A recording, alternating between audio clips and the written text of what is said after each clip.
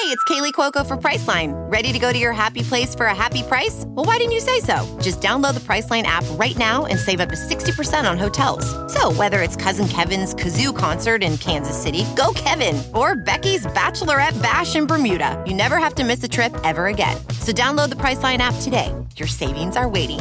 Go to your happy place for a happy price. Go to your happy price, Priceline.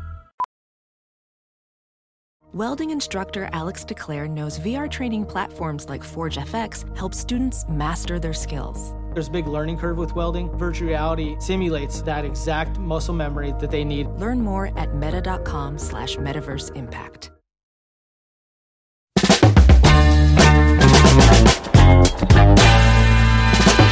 What's up, fungal associates? Welcome to Completely Arbitrary, the podcast about trees and other related topics. I am one of your hosts, and I'm sitting here with the other host, host number Casey Clapp. Hello, Casey. Alex, good evening, good afternoon. Good and good night. Thank you. I didn't know if you knew what I was going to say next. How you doing? I'm doing great. I really am. We got a lot done today. I'm feeling really stoked about it. Yeah, you and I had a nice little work meeting before this, and it's what gets us energized to do the podcast is business meetings. yes, energized. Yeah. That's right. That's the word you're looking for? Work energizes me. It does. It does. I can see you're glowing right now with productivity. I think we did just enough work before this to wear me out. Oh, yeah. So actually, it's done the opposite. You're going to fall asleep halfway through. Potentially. You know, here's something I wish I could. I did not sleep last night. Ooh, I'm sorry. I would love the idea of me like talking and like, yeah, anyway, so the tree. Alex, are you sleeping? Right. You just hear like snores. A grave insult. Yeah, but it would be a grave insult, but it'd also be kind of funny. Like I would honestly just keep going without you, but act like you're listening the whole time. Oh, sure. But make sure that everyone else knew that. They would just every now and then remember, oh wait, yeah, Alex is sleeping this whole time.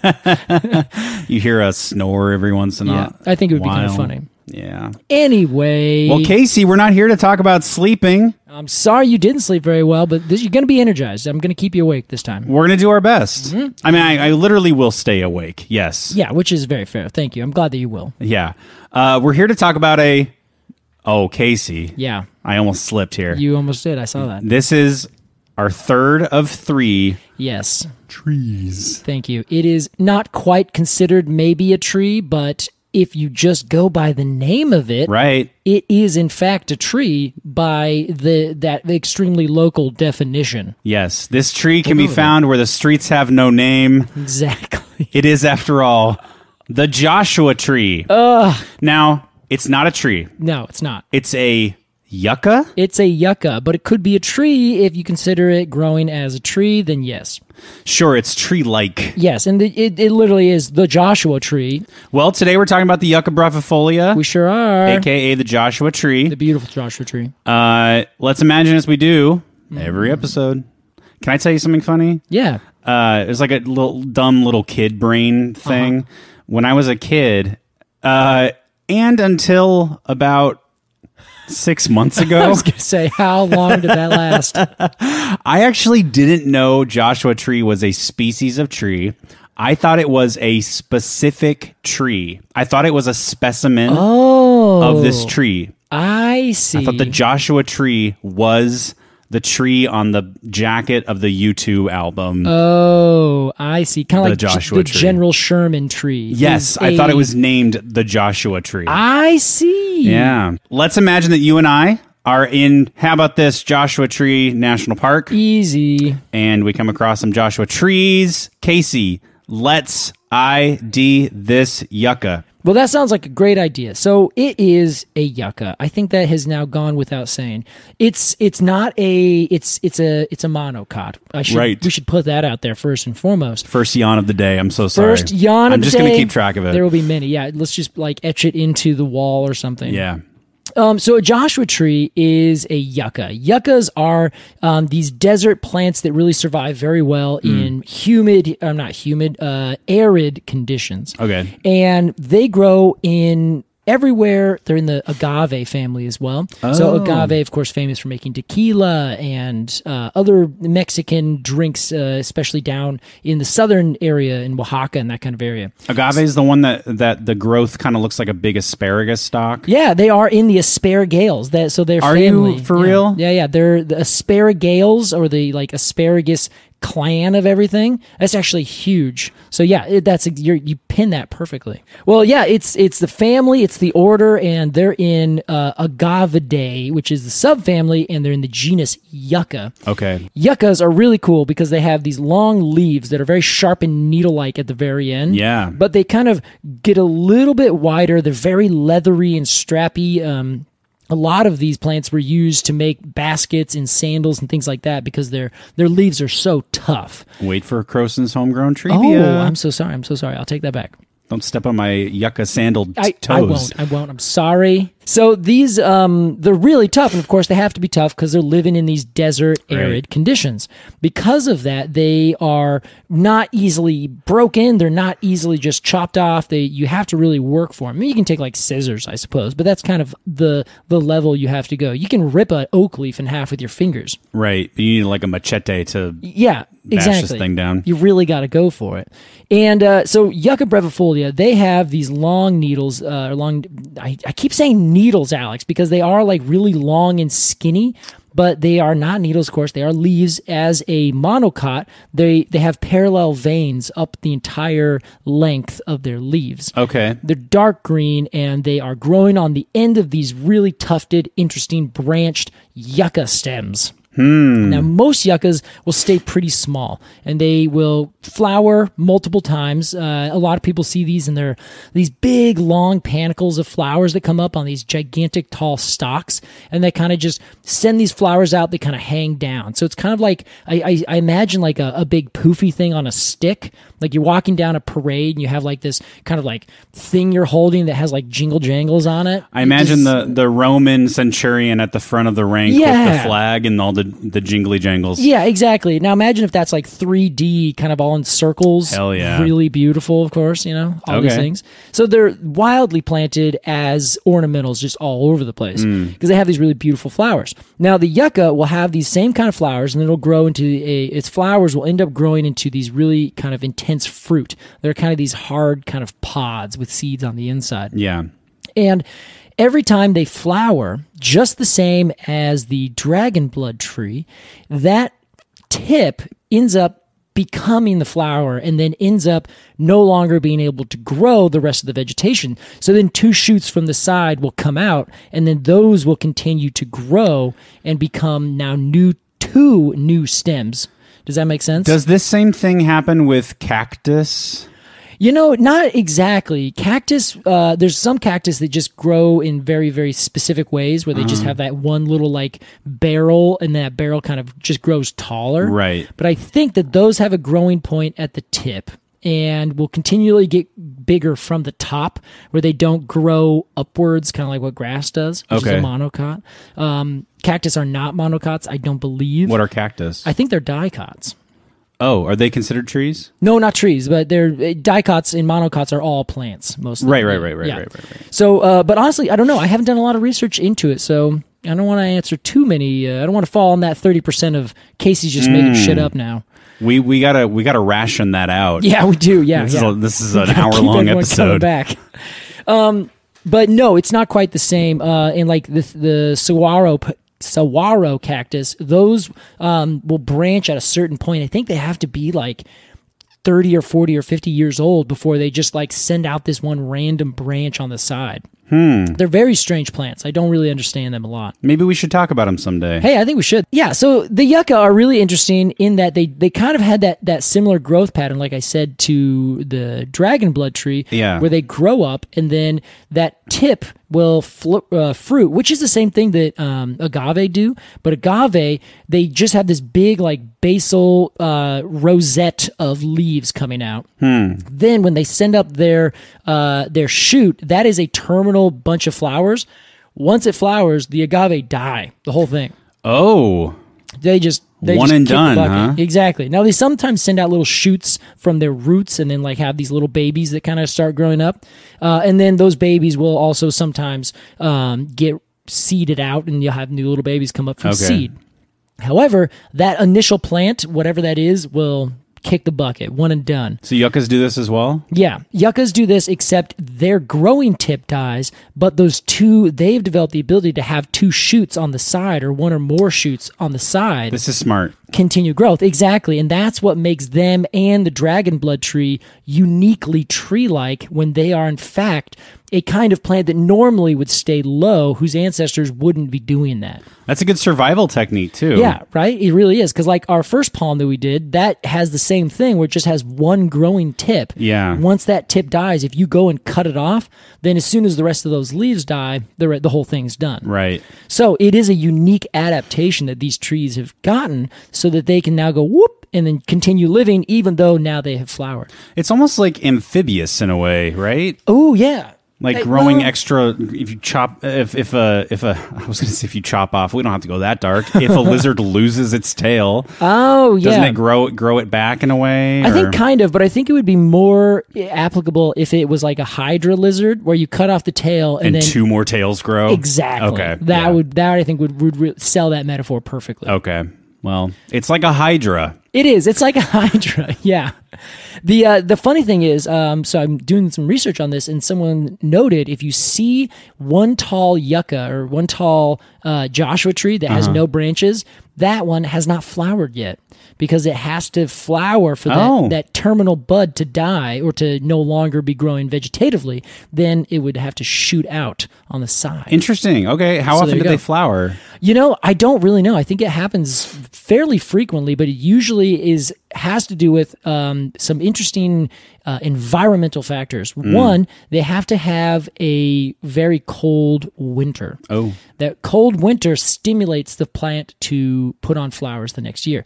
But they also have to have enough water, because they live, of course, in a desert. If there's not enough water to produce the flowers and then the subsequent fruit and the seeds inside of that, then the plants aren't going to live. So they're like, this isn't a good time. I can't do it. I see. So it's between those 2 things, which usually should be pretty consistent the entire year, or rather from year to year. Question. Alex, go. Usually when we're IDing these trees we talk about, I say, okay, what about the leaves? Okay, what about the bark? Okay, what about the, This thing's a little different. It's a tree. Yes. Does the Joshua tree, the Joshua tree. Yeah, the Joshua grass. The Joshua grass. Does it have anything that you could equate to or call confidently bark? Or is it like a palm that's just like it's fibrous all the way through? Well, it's like a palm. It's just fibrous all the way through. Okay. So I don't think it has a very strict sense of what it is. They're all just these intense vascular bundles. Yeah. But on the outside, those vascular bundles are really fibrous and rough. And they can kind of get a little bit of a woodiness to them, but it's the same woodiness as palms, where it looks like a outer sheath kind of thing, but that outer sheath is made up of the same stuff as all the inner sheath. It just may not have the roughened and weathered sort of look and appearance, because it is inside rather than outside. I got you. Yeah, but it doesn't have bark. So it's not really bark. It's not really bark, yeah, and that's kind of the big thing that sets the dicots and the monocot trees apart, is the bark is actually produced every single year in a whole separate zone in the cambium layer of a tree.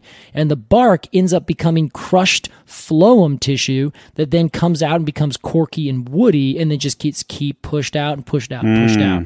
So you end up getting an actual layer developed from the cork cambium, as opposed to this, it's just the outer side of a bunch of cells, a bunch of these long vessels all just jammed in together. Do you think it would be safe to call this meow? What? Meow? You say, I don't get it. Instead of bark. Oh my God, Alec. You're kidding. Oh, I don't want to even dignify that. Oh my God. Where do you come up with this? You're crying now. You're so proud of yourself. I'm not crying. Yeah, you are. You laughed so much. I think I'm crying of joy. That went so far over my head Yeah. that if it was a snake, it would have bit me. Oh, yeah, it's a dry wit. What do you call it? What's the opposite of going over your head? Like, usually if something is too smart, it goes over your head, but this was yeah. so dumb, it like went under your legs. Yeah, exactly. Like maybe it's a wall that smashed into my face, but I didn't even see it coming. Yeah. Because I didn't know it was there. Maybe we Like can a call baseball that rolls through your legs. Yeah, okay, yeah, that's what it is. Couldn't That was- catch it with your glove. It's like, yeah, it was a through ball. It really was. Yeah, we can move on if we want. No, I like this. This is good. Should we? Yeah. And honestly, there's so many people who I think would be like, yes, absolutely. Trees have bark. This is a big thing between the monocots and the dicots. Yeah. Trees have bark. Non-trees have meow. Yeah. Easy. They're going to say that to a coworker, and their coworker is going to have the same reaction you did. Yeah, and then they're going to get punched in the face and sent home. I'd like to talk to you about your job performance. It has been off the charts. Thank you for bringing humor into this workplace. How do you do it? Well, I listened to a podcast called Completely Arbitrary. Highly recommend it. My therapist asked me what my podcast was called today. Oh, yeah? And it's so embarrassing. Anytime I have to say it, I just can't stand communicating it Oh out my loud. God. I love it. Yesterday I went to a conference or a little seminar. And I got to tell people that. But I used the timing. I was like, it's called Completely Arbitrary. Get it?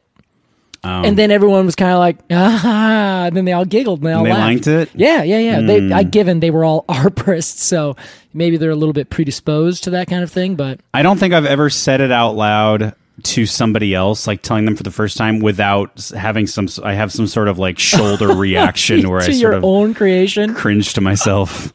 What does that say about what we've done here? Oh, well. Casey, how about some Croson's Homegrown Trivia? Hey, let's get into it, Alex. While you do that, I'm going to plug in my computer whose death is imminent. Oh, my gosh. A real ticking clock element. I love it. Okay, Case. Faster, Alex. Well, I also want to talk with you about these things. All right, that's fair. Casey is getting his cable. He's reaching behind my couch. He has plugged in his computer. He's about to plug it into the computer end. Did you make it in time? We did it. Wow. Holy heck. All right, Case. All right, what do we got? Some homegrown trivia.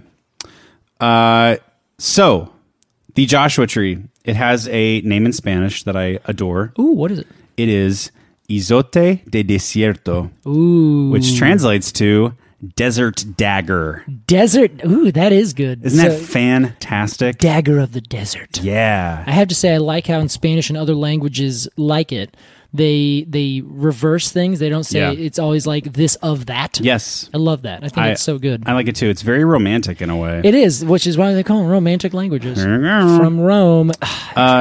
Etymologically, Yeah. there is this common idea that Mormon settlers named the Joshua tree. Yeah, I've heard that. Yeah. However, there really is no like even the article I read said this, there is no actual proof. Yeah, which is, I read that as well because that was my understanding. I've told that to many people. It's just like folk legend, I guess. Yeah, which is so funny. Do you think they just like took credit and like, sure, yeah, we named it. Whatever. Write it in the book. Yeah, right in the Joseph Book Smith of Mormon. okay. Made a little footnote. Yeah, footnote. By the way, those trees, that's us. Did Joseph Smith write the Book of Mormon? I don't even know. I don't remember. I think there's another guy. But technically, no. I think the Book of Mormon. No, it was those plates. There's like golden plates that were found or something. Oh, yes. There Yeah. were golden plates that were found. Yeah, we shouldn't get into it. Okay, so the common idea is that the Mormon settlers named this tree Joshua tree because it reminded them of a Bible story in which Joshua, the Old Testament prophet, Yep. was praying to the Lord our God. Had his hands up. I have the quote from the Bible here. Yeah, Casey. give it to us. And the Lord, all caps, said unto Joshua, stretch out the spear that is in thy hand toward I, for I will give it into thine hand. And Joshua stretched out the spear that he had in his hand toward the city. Sick. There's no proof that is the actual origin of the name. Okay, gotcha. The peoples who occupied what is now Joshua Tree National Park. Before the arrival of the colonizers were the Serrano, the Cahuilla, the Mojave, and the Kemehuevi. Ooh. They used and continue to use the yucca for its fibers. This is a very fibrous plant, as you've noted. Good for woven sandals, baskets, ropes. I imagine it's an amazing rope material. I was going to say, yeah, I could just totally imagine that. I know I've seen like weaved baskets of it before, and they're really beautiful. Here's a fun one. You take one of the brushes, you kind of chew off the end a little bit, make it really rough. Yeah. Did I say take one of the brushes? You did. Well, that was a Freudian slip because if you take one of the leaves, chew the end off a little bit, you've got a paintbrush. That's fascinating. Yeah. Cool. And how about this, Casey? The Joshua tree is a sewing kit. Wait, the whole tree? The whole tree. Okay. One leaf and a little strip of bark. So you got you take your leaf. The end is so pointy. You chop it off. That's your needle. Oh, yeah. You use the fibers from the bark as twine. Okay. And you've got a sewing kit. That is incredible. Pretty amazing. See, just the use of people whose lives entirely devoted to their environment in this way. Just as they've got such a relationship with all this stuff. It always blows my mind. It's pretty great, and it's just in vast, stark contrast to how we live today, how you and I live today. Yeah, exactly. Casey, the fruit can be eaten raw or cooked. Even the flowers are sweet. Yeah. When you can just eat them raw. Like I recently learned that you can eat magnolia flowers. Yeah, I don't know exactly how, but I know Black Forager did something about that. She pickled them. Yeah, it's crazy. Yeah, pretty cool. So this was my favorite find of the as far as the indigenous uses of the yucca more broadly, the Joshua tree more specifically. You take a root, you kind of mash it up. Maybe like a mortar and pestle. Yeah. And it becomes kind of sudsy. Okay. You mix that with water, and that is a good soap and shampoo. Wow. I've actually had soap when I was down in the Southwest that I got from, it was called yucca soap. But I don't know if it was just used and like scented like yucca or if it was this kind of exact technique. I really want to try yucca shampoo now. Yeah, that would be sweet. Now, Alex, is there any popular culture references that this tree's ever been made in? Oh, Casey. Your face. Boy, is there. Earnestness at its finest, Alex. The U2 album. Oh, The Joshua Tree. Oh, my goodness. It featured a photograph of a specific Joshua tree on the back of its art jacket. Yeah. That specific tree fell down in 2000. Oh, it did? In the year 2000. That is too much. The site remains a popular tourist attraction. That is so funny. For, a small sect of people, I guess. Hey, everyone's got to have their mecca that they got to go visit, the tree of U2's Joshua Tree. Well, correct me if I'm wrong. U2 is a band from, is Ireland or Northern Ireland? They're Irish, yeah. And so how did Joshua Tree become like the symbol of that album? Casey, I'm not sure. Do you know? No, I have no idea. I have another confession. What? I've never really listened to Joshua Tree. Oh. This album, I think I've listened to it maybe in piecemeal over the years without really knowing it.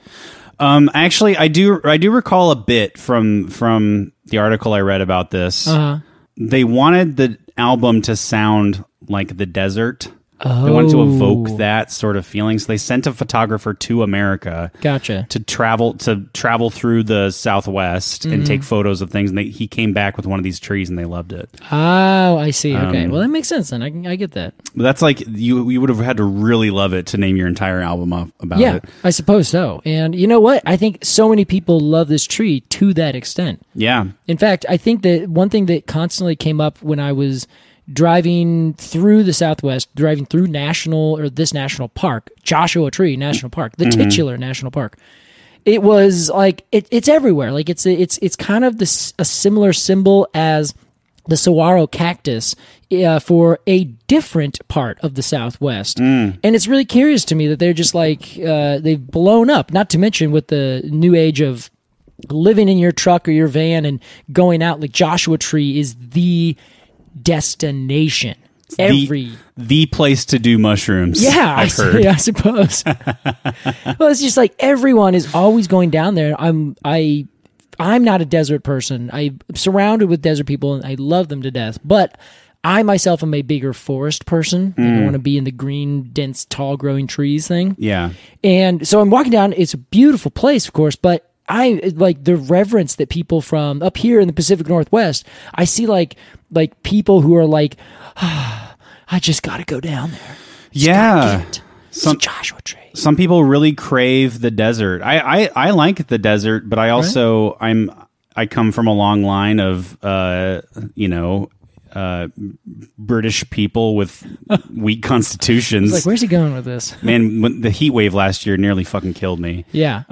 So yeah, but the desert also gets fucking cold. So I don't know. I might enjoy that part of it. Yeah. Well, this is curiousness. Now you know that the desert in particular that we're talking about is the Mojave Desert. You know that? Yes. Now, Alex, did you know that there are 3 or 4 other deserts in the western area? Okay. Now, none of the things that happen in any one of these individual deserts happens in the other desert, including the Joshua Tree and its range. It grows in the Mojave Desert and only in the Mojave Desert. Endemic. It is endemic to this one specific desert ecosystem. How about that? And it's kind of an interesting thing that this tree and this desert are like inextricably conjoined. Yeah. Which is really interesting. And the other deserts have other things that are inextricably combined or just unique to them. Yeah. And that's I think what we're going to talk about a little bit more today. Well, let's talk about it, Casey. But first, we got to take a break. I was ready, Alex. We'll be right back with more Completely Arbitrary.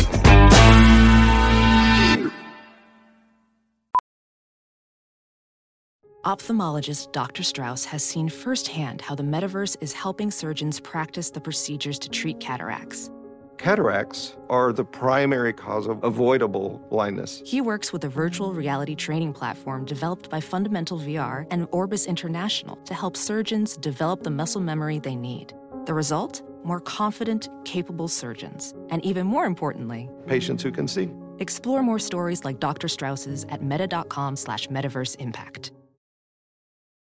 As you write your life story, you're far from finished. Are you looking to close the book on your job? Maybe turn a page in your career? Be continued at the Georgetown University School of Continuing Studies.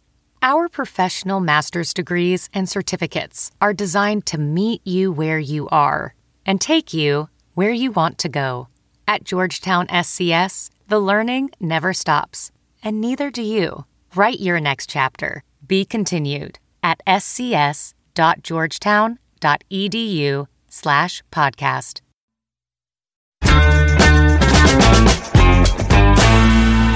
Welcome back to Completely Arbitrary. Today we're talking the Joshua Tree. Casey, I got something to say. What do you got? What do you got here, Alex? Do you feel the energy in this episode is a bit like, you know, like teachers after school? All the kids go home. You and I are just like, we should be grading papers. Oh, yeah, but instead, we're like sitting here and like we pull out our own Capri Suns that we don't share with the kids. And our orange slices. Poke holes in there. It just feels, I don't know, I think this episode feels very casual. Kind of like a behind the scenes. Yeah, a little bit. I think a couple things are playing into that. The fact that this is not a tree. And so I almost feel like it's a Patreon episode. Patreon.com/arbitrary. Ooh, wait, what can you get there? I'm just kidding. I'll tell you that at the end of the episode. And the fact that it is an extremely gloomy, drizzly day here in Portland. Yeah, of which there's been many this year. Yeah, so it's just a good day to kick back and chat. Yeah, I think it's true. Did you know about 1 year ago, it was like 118 degrees? Today. Mind-blowing. Yeah. Wow. Yeah, I don't know if exactly today, but in this relative time period. I think 113 was the hottest, wasn't it? Okay, yeah, so we got No, I thought it was like 118. Maybe Really? Was it 113? Maybe. I Either don't way, know. too hot. So Oh, I'll boy. take this any day. Yeah, of the week. thank you for that perspective. I'm now incredibly grateful for this rain. There you go. Me too. Well, Casey, speaking of rain, speaking of the opposite of rain, I'll say. Thank you. That makes more sense. The desert, hey, it doesn't rain much there. Let's talk about the desert. Let's do it. And its relationship to the Joshua Tree and the Joshua Tree's relationship to it. Ah, the Joshua Tree in the desert. You can't say I don't make perfect transitions, No. Casey. Let's move on. Anyway, the Joshua Tree. Now, Alex, the Joshua Tree, I said this already, it's endemic to the Mojave Desert. Yes. Now, it's not necessarily endemic to like a particular one spot. I'll give you an example. The Port Orford cedar is endemic to like one section of forest in southern Oregon and northern California. Port Orford? Yeah, exactly. That's exactly it. The brewer's spruce is another tree. It's just right in that very specific area. Okay. Sometimes down in the tropics, there have been places or species that have been endemic to like a hill, which is Wow. a mind-blowing thing. That's insane. It's absolutely insane. The tropics, I wish that I even had the ability to go into how insane they are. But suffice it to say, this is kind of the opposite of the tropics, but it's not the opposite of the tropics in the sense of biodiversity.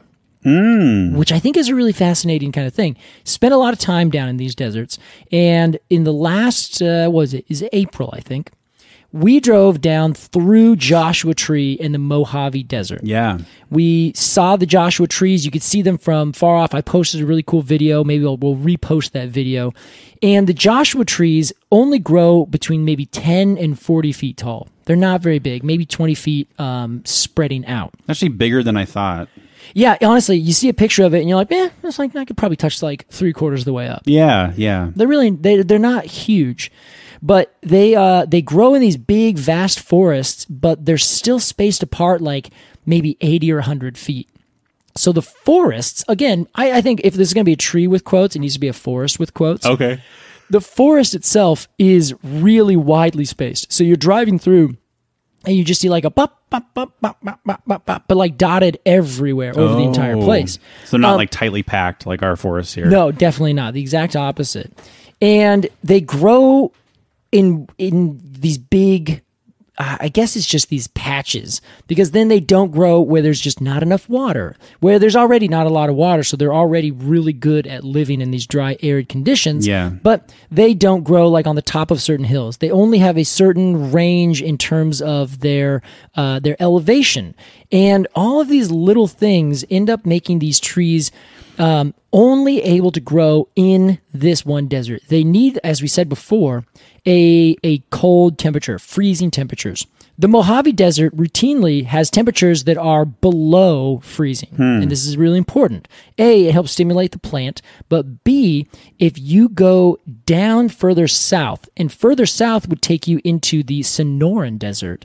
The Sonoran Desert does not have temperatures that are below freezing. They stay above freezing. So no Joshua trees. No Joshua trees. I see. Exactly. And then if you go too far up in elevation, no Joshua trees. If you go to somewhere that's really low in elevation, you also get no Joshua trees because essentially it's just too dry. The Mojave Desert is a desert that is in the rain shadow of the Sierra Nevada. Ah. It has the famous Death Valley National Park. You familiar with this? Yeah. Hey, for more info on rain shadow effect, time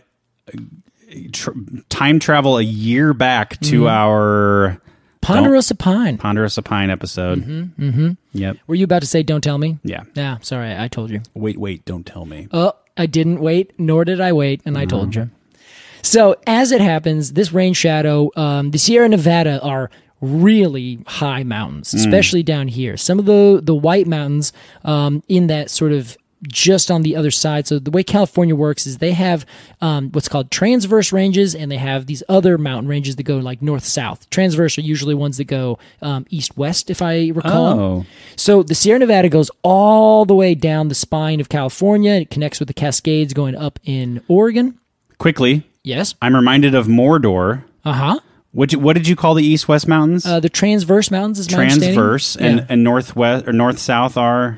We just have other names for them. They're just mountain ranges. Okay. Mordor is kind of blocked off by two. It's like a box shape of a mountain ranges. Oh yeah, okay, yeah. There's like there's an east-west mountain range to the north and the south, and then it's almost like a natural wall. Yeah. Which is kind of an interesting geographic. I know it's not real. Hey, but it is an interesting geographical thing. We know that Tolkien did all the research on this. Oh yeah, I'm sure he did. Yeah. Well, so that whole area, the desert, if you go north, where it actually gets really, really cold, where you don't get any Joshua trees. Are we still talking about Middle Earth? Yes, we're sorry. We are sorry. We gotta get back to the main thing. You're right. I'm sorry. If you're back on Earth, normal Earth. Yes. You're in the Mojave Desert. You go north. That leads you into the Great Basin. Okay. And the Great Basin is another big desert. Essentially, imagine the entire state of Nevada. This whole area, the entire basically Intermountain West between the Cascades or the Sierra Nevada and the Rocky Mountains is what we call the Great Basin. And this is kind of south of... not even south, actually, just between those two big things. You go all the way up into BC. There's these formations called basin and ranges. Have you heard of this? Basin and ranges? Yes. How are you saying that? That second word? Ranges is in like range. Oh, you have and range. ranges. Yes. So there's basin and range is the term that they use. I don't know. I don't think I know what that means specifically. Well, what it is trying to denote is a landscape that is characterized by having really tall mountains and then really big basins in between. Oh, okay. And in this area, in the Great Basin, there's no drainage. All the water that goes into that Great Basin stays in the Great Basin. Oh. Then you get lakes like the Great Salt Lake, where it's actually so salty because there's no water that drains out of it. It is literally a gigantic sea that used to be this entire area when there was more water coming in. So the Great Basin used to be a giant lake in itself? Or many gigantic lakes all in itself, correct. Okay.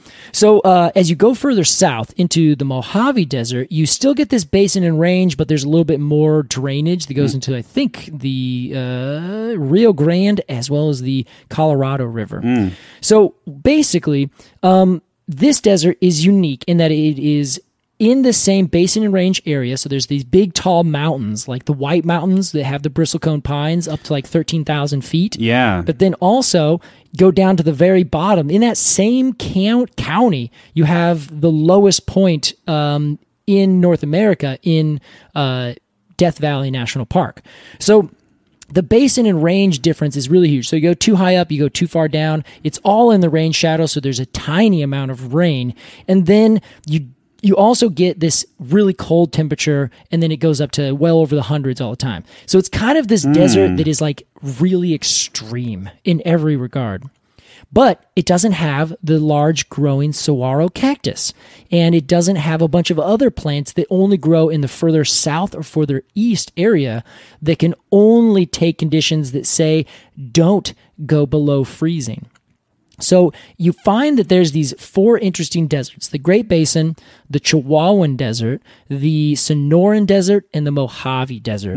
They're all bordered right next to each other, and you can tell very distinctly where they exist and where they don't exist. So the Sonoran Desert is the one that has the very famous saguaro cactus. That's where they are like most prominent. And I think there's a couple areas where the two kind of overlap, but I would say that the saguaro cactus basically was like, I'm going to be the dominant thing in this habitat. It does not like really low freezing temperatures. So if you go a little bit further north, the thing that takes its place is the Joshua tree. The Joshua tree says, well, I can take freezing temperatures. It actually is something that I have adapted to in order to know when to fruit and when to branch off and that kind of thing. But if you go even further to the east and you go into like West Texas, that starts the Chihuahuan Desert, which has a bunch of different agave and like pinyon pines and mostly just really low growing shrub layers that are really widely spaced. Again, like you can walk through them as if they're hallways between everything, but really they're just widely spaced because I want my roots, Alex, to go over and just barely touch your roots, but I don't want to compete with your roots. I want to make sure that I'm taking all of my water and I don't want you anywhere near me, but you don't want me near you. But in a temperate forest, there's enough water where everything can just grow on top They can of just each other. Yeah, exactly, or literally on top of each other. You know, Right. so. That's it's a vastly amazing ecosystem, and I read that these deserts are some of the most intact ecosystems in the entire United States, entire North America, because you can't really grow a lot of food there because they're pretty arid deserts. They can't support the amount of people that would want to live there out in like doing farming and ranching. So they just kind of like slowly become their own big thing. You get this preserve, you get this national park, you get all these other kind of things. It's not to say that isn't, there aren't people living there. There's people that have been living there for, thousands of years. But for whatever reason, we just haven't really gone in and like developed the hell out of them. Maybe like Tucson and Phoenix have like really done some damage to these deserts. Sure. But for the most part, they're very intact ecosystems on a large landscape level, which is really curious. But what fascinates me is that if you go back in time, I brought this book up multiple times. It's saber-tooth cats and woolly or giant sloths and saber-toothed cats. Oh, yeah. Yeah, we the book about megafauna. Yes, exactly, in the Great Basin specifically. What episode did we talk about that in? Ooh, that was... Sage Orange. That was it. That was the one. Nice job. I waited. I didn't tell you. I appreciate welcome. it. I appreciate it.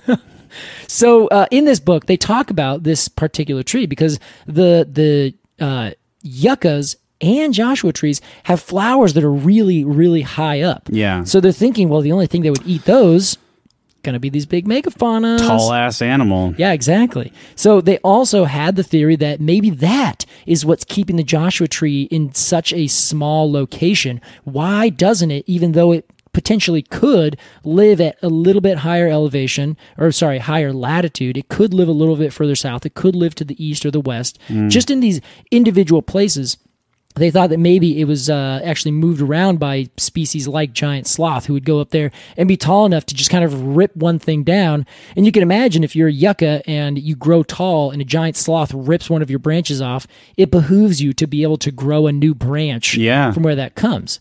So they started postulating maybe there's all these things that are completely gone in these ecosystems, whether that's megafauna or pure water, where right now it's a desert because of a lack of water. Maybe those mountains weren't there when Joshua Tree first colonized this area, so there was water everywhere. There was a whole ocean inland here where these plants could grow and get a bunch of water. So looking back and trying to like piece together all those things is really fascinating. I think there's a level of sort of intrigue around the Joshua Tree.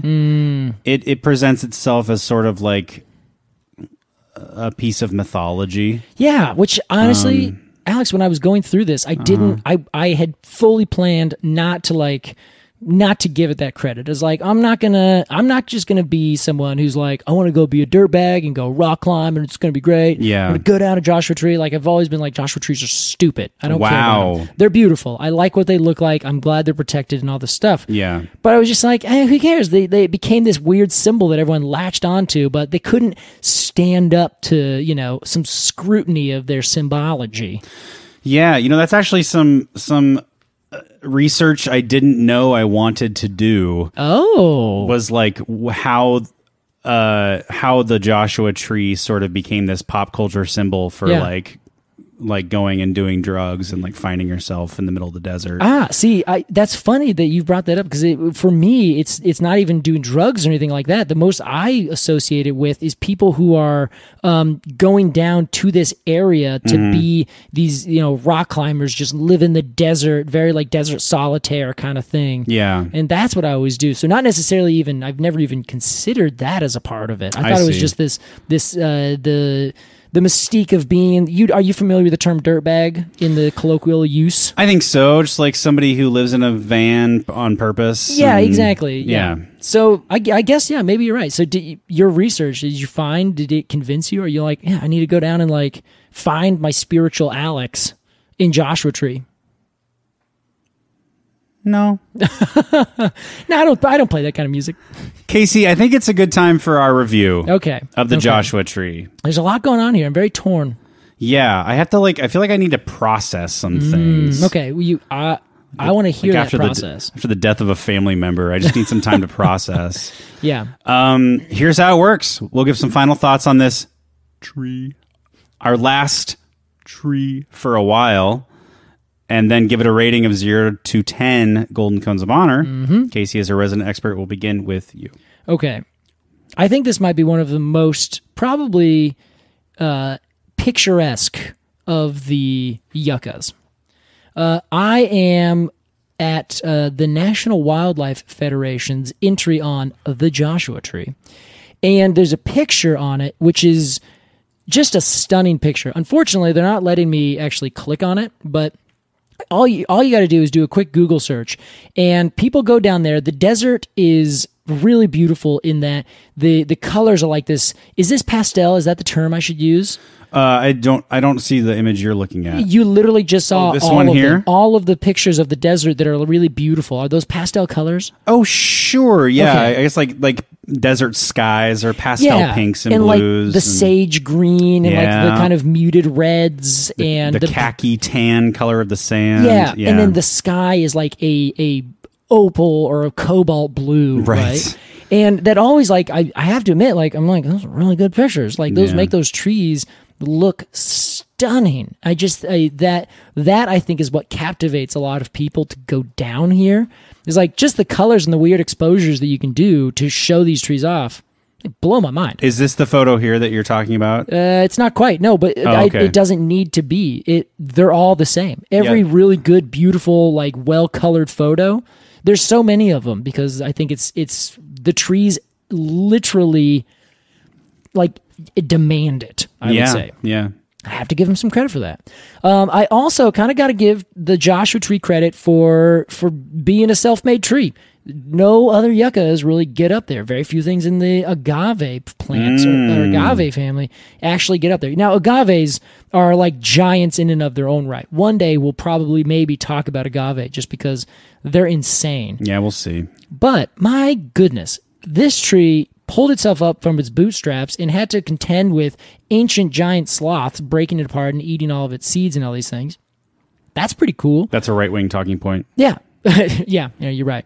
But now you're kind of like, I have to, I don't know. It's always impressive to me when a tree can make it through for no real good reason at all. Yeah. And then become a status symbol. The American beech, the European beech, either one. Those are both they were symbols for time immemorial. Yeah. Everyone's always loved those trees. The Joshua tree is it just is this random thing growing in the desert, and everyone's like, that's going to be my cultural symbol. And I'm like, what? How did you just make that decision? How did it just happen? So anyway, I want to give it credit for being a self-made tree. It did it. Credit well given. But at the same time, it also is, I think, it's fine. It's overplanted, Casey. I don't know. It might be. It might be a little overplanted. It might just be that it doesn't have if you go and you give it a little scrutiny, it's not going to grow more than 40 feet tall. It doesn't create these big forests, Be honest, and you'll have no problem with this. Do you think you have a little bit of tree bias because it's not a real tree? Yeah, I probably do. Which is fine. We all have our biases. I guess maybe Alex, this is a good time to say this. We've been doing now. This is our third tree, right? Our third tree. In quotes. Yes. Our third non-tree tree. I think I might have convinced myself over the course of this to basically be like, you know what? I don't care what your silly botanical or anatomical definition is for a tree. Yeah. I think I have to be like, you know what? This is more tree than half the things we call tree. Hang on. 40 feet tall is way taller than a Japanese maple. I want to say something about this, but I want you to give your cone score first. Okay. I might give this a solid 7.8. Hey, that's great. I think it's pretty okay. That's a great score. I think it's beautiful, but especially for a non-tree. I might have to begrudgingly just kind of set that aside from behind and be like, you know what? I'm moving on from my discrimination. Wow. Against secondary growth. I can't wait to take all this out of context and stitch it together and get you canceled. Oh my God! Thank you, Alex. Yeah. Okay. 7.8 Golden Cones of Honor for the Joshua tree. I think we do it. Casey, the thing I said I was going to say. Yeah. About your new opinion that, and congratulations on your personal growth, by the way. Thank you. I'm really on trying. your secondary growth. Oh. At one point, I said this. I said I was getting frustrated at you because you were saying that something wasn't a tree, and I was like, it's basically a tree, and you were like, no. Yeah. And I was getting mad. Okay. Because you were being so snarky about it. Pedantic, perhaps. Yes. And I was like, no, it's basically a tree. I'm just going to call it a tree. And you were like, no, I don't think you can call it. Okay. So it feels like you have moved more toward the center. Yes, I think that's fair. Of calling non-trees trees, which gives me, and because everything's about me, it gives me a little bit of validation. Okay. For my opinion, that I guarantee you would have gotten shit if I had said it out loud on the podcast. Are you about to tell us your opinion now? No, that was the opinion, okay, that I see. I'm okay calling non-trees trees. I gotcha. As just a broad term. Okay. I'm fine calling shrubs bushes. Oh, you won't go with me there. Yeah, maybe let's take this one step at a time, Alex. Wow, is it an extremist view? Sometimes I think you really do try to put that kind of ideology on my shoulders. All right. I can't wait to stitch that together. We've had a lot of words in here that you could edit together to make something nefarious. The Joshua tree, I think, is pretty cool. I love that it is endemic to a small part of the world, and that's the only place you're going to find it. That's right. I love any tree that's like that. That's very special. Oh. I love how versatile it is in terms of what you can use it to make. Visually, I think it's just okay. Yeah. It's a little, I don't know. It doesn't vibe with my aesthetic. That's okay. This is fair. But I do think it deserves a 7.5 Golden Cones of Honor. A 7.5. Yeah. Okay, it's a little bit lower. Yeah. But I think we're on the same page here. But that feels right to me. And the 7 range is good. I think honestly, yeah, I'd give the Joshua Tree by U2 probably like a 6. Oh wow. Yeah. Have you not heard this album though? I don't think so. Like I said, not like I haven't just said press play and then just listen to it all the way through. You've heard maybe a single or two. Yeah, I did a reel on Instagram where I used one of their things. Yes. Where anyway. the streets have no name. Yeah, that's right. Casey, that was our review of the Joshua Tree. We thank all of you for joining us on this monocotic journey back to our regularly scheduled programming next week with an actual tree. It's gonna be great. I don't even know what we're covering next week, Casey. Excellent. I gotta look at the doc. Casey, it's time for a segment. Ooh, Alex. It is officially that time of year, the inaugural time of year for the Tournament of Champion Trees 2022, presented by Arbitrary Media. Yes! I'm so excited. It goes Christmas, Tournament of Champion Trees, like Thanksgiving and Halloween. Casey, this is our first ever time doing this. We are doing a tournament of trees, a 16 seedling bracket. We thought we can't just go into this thing with opinions alone. No. We have to have some sort of scientific basis for these matchups. Don't you wish we had that same idea with our podcast? No way. So we asked our fungal associates to nominate trees that they think deserve to be in the tournament. That's right. We got around 40 nominations. Yeah, just underneath. Yes. Over 36 nominations, I'll say. And unfortunately, only 16 of those trees could be in the competition. Yes.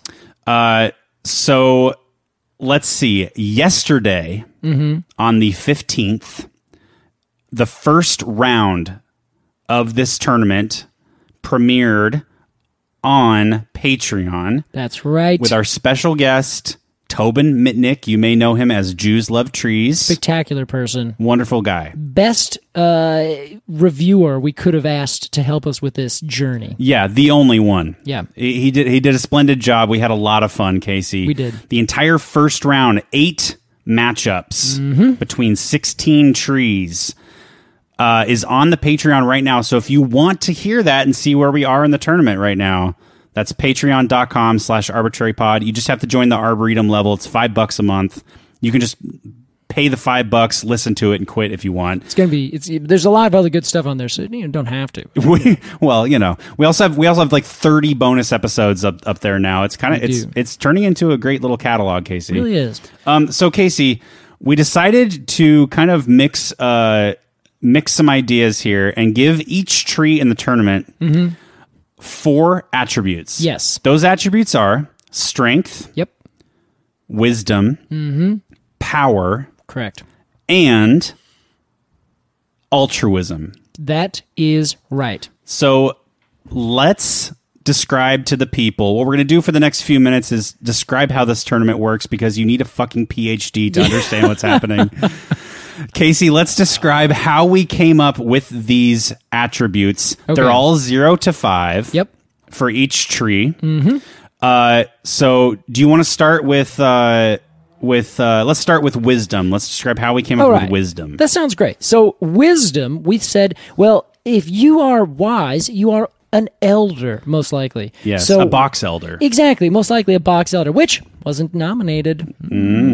So the wisdom rating is one of 2 different things. Either if there is an oldest tree that has been measured, I sought that tree out, and I put that in as its number. So let's say, for instance, the bristlecone pine. That was one, the oldest one, and I just am going with the most obvious one, which is Methuselah.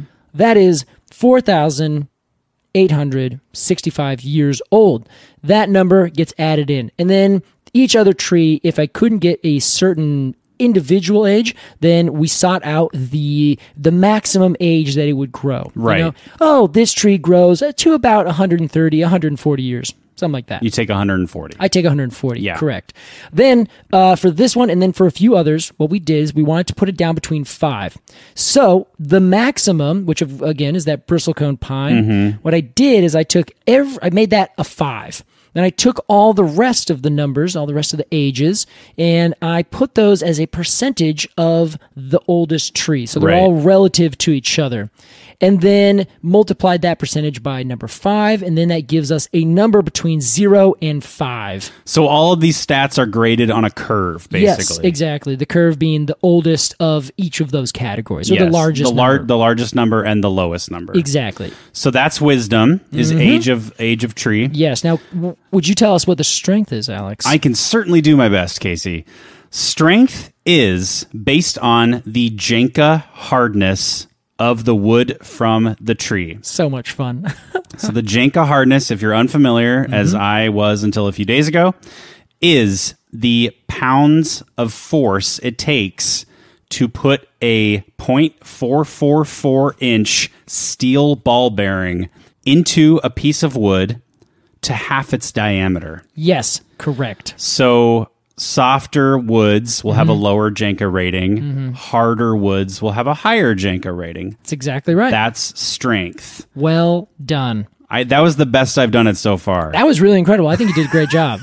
Not missed at all. I'll have edited it out, but I did have to stop for about 10 seconds and think of how I wanted to phrase it. Casey, there is the power, which is the AmericanForests.org champion tree rating, which was the seed from which this insane plant we've grown grew. Yes.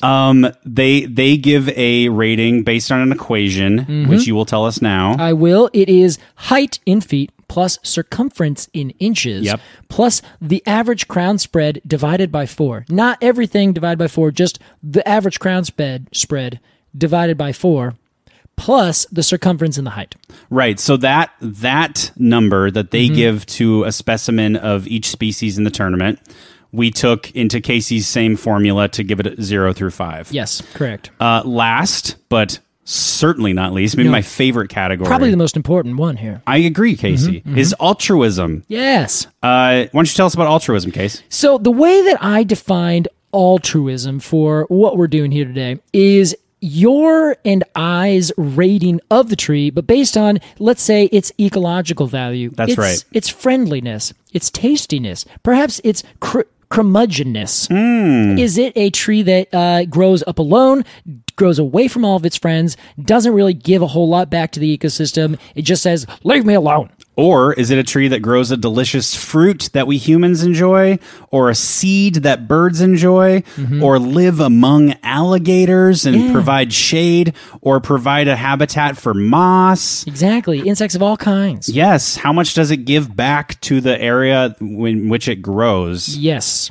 So that's altruism. that is. And we took all of those and we added them together to be a number between 0 and 20. That's right. And that we called the arbitrary rating. Yes. So each tree has those 4 attributes plus its arbitrary rating, which is its overall score. Correct. So if you're still with us, which you are, there's so many people with pencils being like, I've been waiting for this. What exactly is going on? We got to know.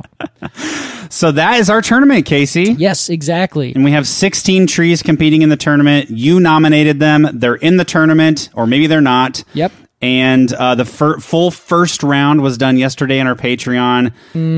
It was a lot of fun. I really encourage you to go listen to that if you can. Follow along, everyone. Next week, we are going to be sharing. We're going to be doing right there, I think live. I think we actually have to go live to the event. Yeah. It's scheduled for next week.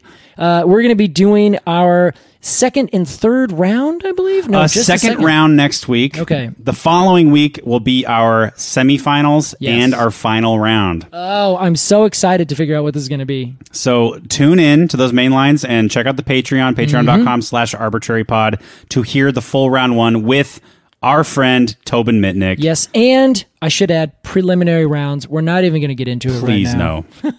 no. Casey, it's time for our completely arbitrary Q&A. All right, let's get it done. This week's question comes from our most regally named fungal associate. You'll remember Chandler Witherington. Ah, yes. Chandler writes, hi, Casey and Alex. Hello. Hi, Chandler. Your podcast is one of my faves. I laugh out loud every time I listen, and you guys have made me notice and appreciate trees way more than I did before. Hey, that is our mission statement. That is literally our mission statement. Thank you. I have a question for you about animals and trees. Okay. I was just reading an article about European bison, and it said they strip the bark from trees and eat it. When animals strip bark from trees, does this damage the tree or make it harder for the tree to survive? Thanks for being great. Thank you, Chandler, for being great. Casey, exactly. We talked about European bison in our Two Towers episode. Yes, we sure did. One of the forest dwellers of that northern forest. The bee forest. Bee forest. Honestly, I have the pic. It's burned into my brain, but I can't say it out loud. It's like Białystok or something. Yeah, something like that. I need to have one of my Polish friends explain or say it to me.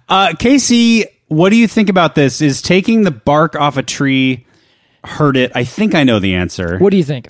I think it's probably a yes. The answer is yes. Yes, it exposes the cambium to outside forces, which is the whole point of bark, is to protect the cambium. That's precisely right. It is very common, though. So a lot of animals would do this. Porcupine over here and grizzly bear. A lot of different animals do it because that layer underneath the bark is really nutritious. Yummy jelly. Exactly. I will say, I think you would probably have to take a lot of bark off a tree to fully kill it. Yeah, well, really, all you do is have to take a just one strip around the whole thing. That's right. You essentially girdle the tree is the term, where you take you disconnect all the pipes from the top and the bottom. If they can't reconnect, then the tree will die. Right. So in this case, with the bison ripping it off, they rip it off in strips. The strip kind of goes up, right? Oh, yeah. That would be way more tolerable than if you went all the way around. Because they can just kind of compartmentalize around that. Exactly. That's chugging. That's exactly what it does. Compartmentalizes that section of that wound, and then will make it so that kind of probably puts out a bunch of sap and things like that to make sure that nothing really can get into it. Seal it up as best they can. Because remember, trees don't heal; they seal. Yes, queen. There we go. So what you have, I don't know even what that's from, Alex, but I love it. Oh, it's just the way you said that was very member girl. Empowering. Yeah, thank you. That's good. All right. So let's see. If you are ripping off that strip of bark, and you do it all the way around the tree, you disconnect a certain amount of those pipes that are moving things up and down in that cambial layer. Now, if you do that one time, okay, the tree's probably going to be like, stop, and then it will redirect things, and it'll probably be just fine, unless it gets some disease that comes in or some insect. We'll assume that's not going to happen. Okay. If you just keep on doing that over and over around the tree, you're going to basically put a constriction on what the tree is taking up and taking down. It can only start pushing down everything that it's making through these tiny little strips. Or they can only pull enough water if you rip off what equates to 3/4 of all the bark on that tree, even though it's spread out. You now only have 1/4 of those pipes actively working, so that could actually kill the tree. It's just not getting enough water. Question. Go. When you cut off some pipes, do the other pipes have to work harder, or do they just like keep doing their thing and the tree just gets fewer and fewer nutrients to the top? They kind of just get fewer and fewer nutrients because they're set literally in wood, so they can't kind of grow bigger or anything like that. So the tree will try to pull up as much water as it can. Maybe that will be because the demand will be higher on certain places. You'll get an intense flow in those areas, or a increase in flow rather. Yeah. So trees don't have like blood pressure. Yeah, I don't think so. And if they just kind do, of chug along. I would be curious to hear more about this because that might actually. I know that trees will certainly expand and contract by the minutest of dimensions, right, if they are filled with water versus not. Oh, which is okay. Really interesting. There's like even things you can measure this with, like the minutest increase in diameter because their cells kind of fill up with water. You're talking the wood? The wood, yeah. Wow. The whole outer section, because that cambium layer will get just a little bit bigger. So the wood itself may be expanding ever so slightly on the sapwood right on the inside. Okay. But generally speaking, it's going to be a very small amount. So if you are a tree and you now have fewer pipes, your pipes will be working as hard as they can, but they can't expand out, forever. So they can't just say, well, just make all your pipes bigger. Yeah. It also messes with the pressure and the way that trees move water and things up and down. So if the pipes are too big, then it actually doesn't have enough suction a lot of times. In fact, if you're in a drought-prone area, you want to pull up a lot of water, but you can there's a lot to deal with and your roots are really low. They actually have really big vessels to pull up a lot of water. But then as soon as it gets up to the higher areas, they actually become smaller so that the water is slowed down and it's put out in certain areas and everything is kind of metered through the tree. Now that's a fun fact. It's very curious.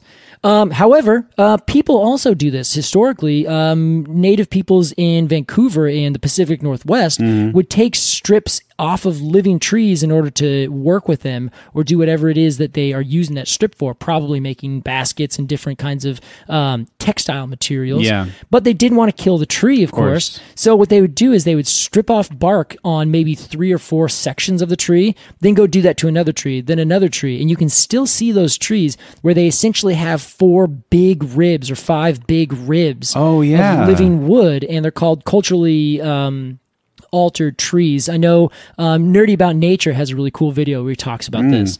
And so it's a really interesting pattern that you can see with these trees. We do the same thing with cork trees. Cork oak is where we get natural cork from this tree called the cork oak, grows over in the Mediterranean.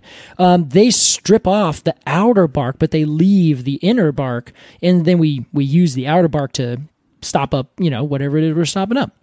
However, we're not eating it. We're not getting the nutrients. And with the Native American use here, we're also ripping it off because that under the really fibrous bark and the stuff closest has the certain viability, or it bends and it moves right. But we're not, necessarily scraping off that jelly and eating it. So when the bison does it, when the porcupine does it, it has a huge effect on trees, and it could kill them or it could girdle them and actually cause the tree to 100% die. But when that dies, those trees, and then just move on to the next one, another tree will take its place. Yeah. So that's just a part of the natural ecosystem. Whenever an animal's like, well, I really haven't got a lot of nutrients, it's late in the winter or early spring, not enough things have flushed, there's still snow covering everywhere, you'll see a lot more attacks on trees where they'll just rip the bark off and eat that really nutritious cambium layer. Right on. So, long story long, yes. Wow, you said it. Casey. Thank you, Chandler, for your question. If you have a question about trees, email us at arbitrarypod@gmail.com. It's ARBORTRARYPOD.com. Excuse me, at gmail.com. Wow. I fucked that up. It's all right. Edit it in. If you want to support this podcast and hear, like I said, 30-ish bonus episodes right now, including the Tournament of Champion Trees Round 1 with Tobin Mitnick. Join our Patreon at the $5 tier level, patreon.com/arbitrarypod, or the Cone of the Month Club, and receive a unique die-cut cone sticker illustrated by an independent artist, a different independent artist every month, in your mailbox with an info card, packed lovingly by Casey Clapp. That's right. Casey, the tournament begins... And next week, round 2, right here on the Mainline Pod. Thank you so much for listening to this episode. We love you a lot. Take care out there. Love each other. Go plant a tree or hug one or do something nice for a friend. How about that, Casey? That sounds like a great thing. Am I high-roading anybody? I don't think so. I think okay. You're fine. Who would you be high-roading? One of those curmudgeons who's just like, I ain't doing anything for a tree. Yeah. Yeah. I don't think so. You're doing fine. I don't want to alienate those people. Yeah. Oh, okay. All right. Yeah, good. Don't. The Alexes of the world. Okay. All right. Thanks for listening to everybody to this episode of Completely Arbitrary. We'll see you next time. Bye. Bye.